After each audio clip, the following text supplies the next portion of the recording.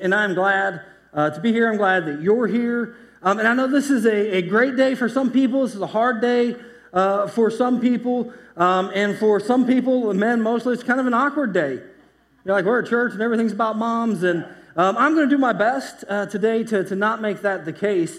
But I do want to talk about moms for a little bit. And even what Todd was talking about giving is you give till it hurts, and then you keep on giving till it feels better. Mothers, you know what that's like.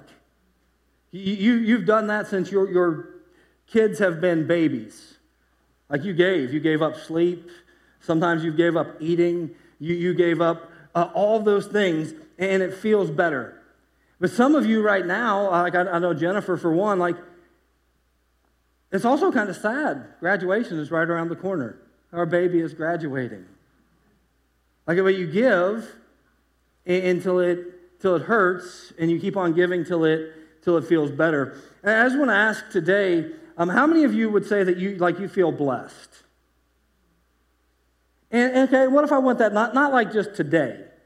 Because of course you feel blessed this morning. You're here at church, you've got your family around you, you've got plans, you're going to spend the day with each other. Like, do you feel blessed on Wednesday? Because how many of you moms you've ever had a meltdown?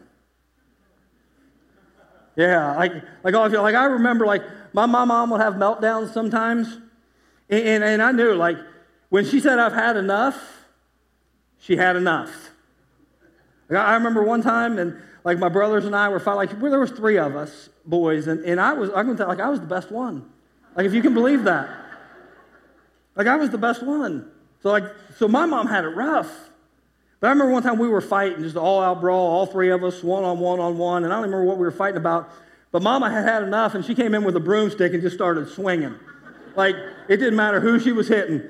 Like, she was hitting somebody, and it was gone. But every mom has a meltdown. Like, because of the pressure that's placed on you. It's amazing. Like, there is so much pressure on you guys as moms to look a certain way.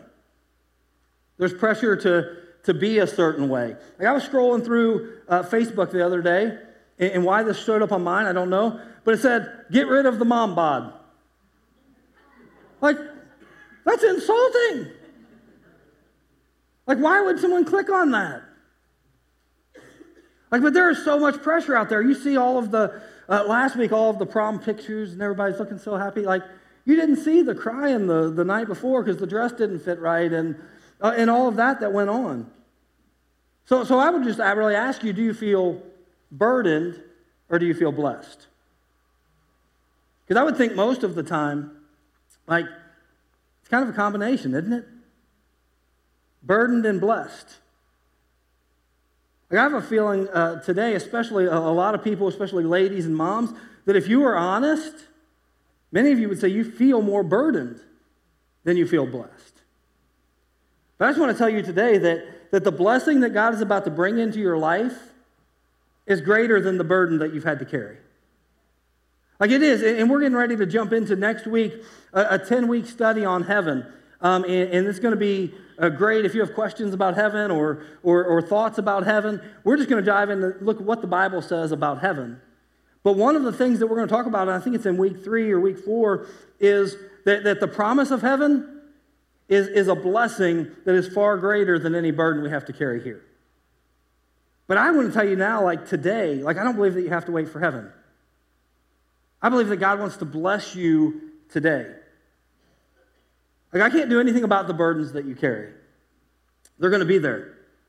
They're burdens, and they are real. But here's what I believe. I believe that God is going to bring some blessings that are way greater than those burdens. And I get this from a story in the Bible, and we're just going to highlight it because it's a long story. But it's about a woman named Sarai. And the first time that we meet her is in Genesis chapter 11, so early on. And the introduction to her is a little bit weird. It's Genesis 11, 29 and 30. And it says this, meanwhile, Abram and Nahor both married. The name of Abram's wife was Sarai, which means, just by the way, which means quarrelsome. Do you know a quarrelsome woman? Don't point. Like, that'd be bad. But it said the name of Nahor's wife was Milcah. Milcah and her sister Iscah were daughters of Nahor's brother Haran. So these were hillbillies. But Sarai was unable to become pregnant and had no children. Now, like, as a pastor, I don't get to have normal conversations with people. Like, it doesn't matter where I'm at. Like, I could be out at Walmart or Burger King, and someone will just come up to me and they'll confess their sins. I'm like, oh, wow. I don't believe I would have said that in public. Like, but I don't judge. Like, whatever. Like, it's even weirder, though, when someone comes up to me and introduces someone else to me by their sin. And I've had this happen before. Hey, Josh, I want you to meet my husband. He drinks too much. Hey, Josh, this is my son. I caught him looking at porn this week. Like, stop. Like, I don't know. Like, what do I do with that? Like, it's weird when people identify you by your dysfunction. Like, can you imagine how the husband or the son felt in those situations? But that's what's happening in this story. We're introduced to Sarai by her dysfunction. So she was unable to become pregnant and had no children. Like, in this time period, a woman's value, and I'm not saying it was right, I'm just saying in this time period, a woman's value was tied solely to her ability to have children, specifically boys. And if a woman during this time period could not have children, or could not have a son, she was considered to be of no value in this society. She was being cursed by God. So the very first time we're introduced to Sarai, which means quarrelsome, and I bet there was a fight going on in her mind. Like, what's wrong with me? What did I do? Like, and it wasn't because she didn't understand the process. Like, they knew how to have babies back then. Like, they knew what it took. But the Bible says she was unable to have a child. And that's how she was identified to us, by her dysfunction. There's so many people today, either in this room or you're watching online, and you identify yourself by the dysfunction that you've had or that you have. You're identified by the divorce or by the addiction or by that season you had in your past, or maybe it's even that season that you're living in now, and it's dysfunctional. You know it's messed up, just like we've all messed up, but you've made that your identity. And you've thought, I'm unable to be a good person. I'm unable to be a good mother. I'm unable to be a good wife. I'm unable to follow Jesus. And we're always telling ourselves we're unable to do, and we allow our dysfunction to define us. And therefore we feel burdened instead of blessed. And as the story of Abram goes on, Sarai's husband, he had this incredible encounters with God. But Sarai doesn't. She gets to hear about them from her husband. In fact, the very next time we meet Sarai in the scripture, it's in Genesis 16, verse 1. And it says this, now Sarai, Abram's wife, had not been able to bear children for him. Like, do we have to keep bringing it up? I mean, is anybody dealing with something that as soon as you get past it, it seems like somebody else wants to bring it back up? Like, that's heavy. That makes us feel burdened. Like, it's not like she wasn't trying. She was unable. And this was a big burden for Sarai. And it keeps coming up. And I'm sure there were people around her going, the blessing's coming. It's coming. Something good's going to happen. She's like, I don't think so. Listen, and I know what that feels like. People are telling you, hey, something good's going to happen. Something good's going to happen. Just hang in there. Like, keep fighting. And they go off to their perfect little life, and you're stuck with the burden. I know what it's like to feel like the burden's always going to be bigger than the blessing. In fact, I'm not even sure the blessing can come my way, is what Sarah thought. And if you feel that way, listen, it doesn't make you a bad person. It makes you a human. And finally, though, in this story, God speaks to Abram about Sarai, and he says this, and this is interesting to me. It's in Genesis 17. So then God said to Abraham, changed his name, regarding Sarai, your wife. And when I was reading this, I was thinking, man, why didn't God just speak to Sarai? Why did he have to tell Abraham, who would then have to relay the message to Sarai. And then it hit me. Sometimes God has to speak to us through other people because we cannot hear him on our own. We've so tuned him out. We've thought for so long that he isn't interested in doing anything in us or through us. Because by this time, listen, she's 85 or 90 years old by this time. Just really quick. 85 to 90-year-old women, like they don't usually become brand new mothers. Grandmothers, yes. Great-grandmothers, yes. But not first-time moms. And he says this, her name will no longer be Sarai, which means quarrelsome. He says from now on her name will be Sarah, which means, by the way, princess. Sarai means quarrelsome. She's always fighting. And let me ask you a question. What's she accomplishing by all this fighting? Nothing. You know why? Because the battle wasn't hers. Sarah found her identity in her fight. But God was about to change that. And today, listen, could be the day that for some of you, like you've been finding your identity in your fight. Like your addiction, your struggle, your relationship problem, your financial problem. You found your identity in your fight. But today could be the day that you stop that and you start finding your identity in who God says that you are. Like you might have done that. You might have been that. But God says, hey, like you are mine. Tell Sarah, you are no longer a fighter. You're a princess. And a princess doesn't have to fight for something. She just has to speak it. That's what I think God's telling some of us today. Like, you are mine. You are my child. Stop fighting in your own strength and start relying on what I've told you about you.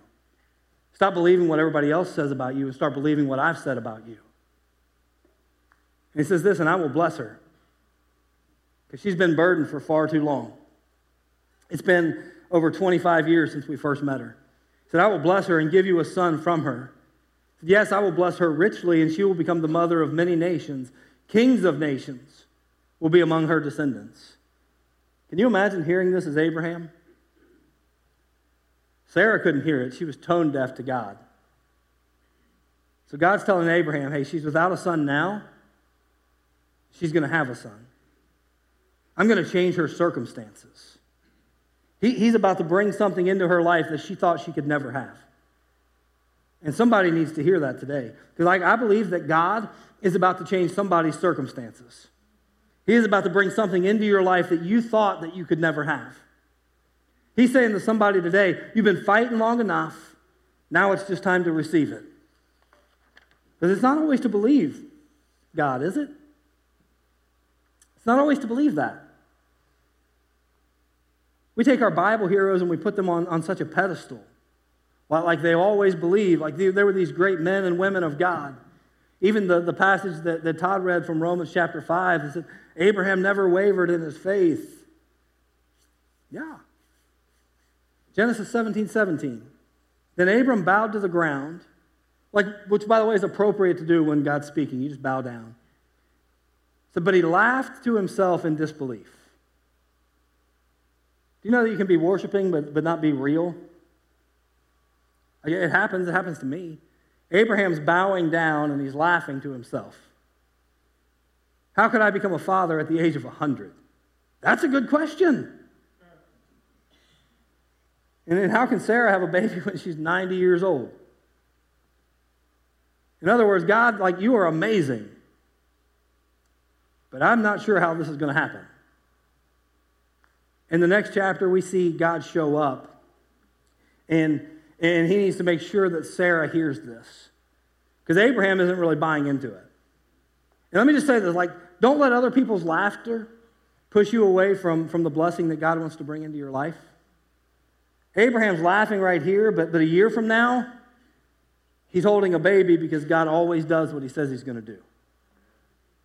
In Genesis 18, they're talking about Sodom and Gomorrah, and it's a whole other thing. Story for another day.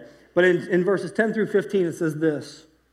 Then one of them said, I will return to you about this time next year, and your wife Sarah will have a son. So once again, God's confirming this. This is what I've said. This is what I'm going to do. And so Sarah was listening to this conversation from the tent. Abraham and Sarah were both very old at this time. And Sarah was long past the age of having children. Now remember, Abraham laughed. So she laughed silently to herself. And that's what some people will do. We don't believe God. We don't believe that he wants to bring a blessing into our life because of the burden that we carry. And so she carried this burden for so long. For 90 years, her identity was that she was unable to have children. And she finally got to a place where she knew that she couldn't accomplish this on her own. The only way a 90-year-old could have a child was if God got involved. And maybe that's why some of you are at the place you're at today. It's because you've been fighting for something for so long, and God is waiting for you to get to a place where you say, God, I can't do this by myself. Listen, that doesn't mean you're weak. And she said, how could a worn-out woman, I'm just reading the Bible. I didn't say that about her. I'd never say that about a woman. Said, how could a worn-out woman like me enjoy such pleasure? Especially when my master, that's what Jennifer refers to me as, my husband, is also so old. So then the Lord said to Abraham, why did Sarah laugh? Why did she say, can an old woman like me have a baby? Is anything too hard for the Lord? Let me push the pause button for a minute. And I'm sure their answer at the time was, I don't know. Now, if you're a Bible person and you grew up in church, we're thinking, of course there's nothing impossible for the Lord. Like we know that he parted the Red Sea. We know that he delivered Shadrach, Meshach, and Abednego from the fiery furnace and Daniel from the mouth of the lion. We know that David defeated Goliath. We know that Jesus rose from the dead. And nothing is impossible for him. Like that's true. But we're only in Genesis chapter 18. They couldn't go to 1 Samuel 17 and say, oh yeah, David did defeat Goliath. They don't know that yet. So is anything too hard for the Lord? And you want to say no because that's the right answer. But a 90-year-old having a baby? I don't know, God. I carried this burden my whole life. Don't miss this. Sarah probably said things like, this is just who I am. I'm barren. That'll never change. I might as well accept the fact that this is who I am. I'll never be blessed. And maybe that's where some of you are today. You've just accepted I'll always be this way. This is the way I was born. This is the way God made me. Is anything too hard for the Lord? He says, I will return about this time next year, and Sarah will have a son. So Sarah was afraid. Sarah will have a son. But the Lord said no. So she denied it and said she didn't laugh. I missed a verse somewhere. But the Lord questions her about laughing. She said, I didn't laugh. But the Lord said, no, you did laugh. And that's where the story ends. Like, I didn't laugh. Yes, you did. And God just drops the mic and walks away for a while. But something happened between Abraham and Sarah. God told Abraham, your wife is going to have a baby. And Sarah was told, hey, you're going to have a baby. At some point, even though you carried the burden, you have to take God at his word and take a step of faith. So in order for Sarah to have a baby, what did they have to do? Please don't type that in the chat. But I can imagine Sarah putting some candles out in the tent and saying, hey, Abraham.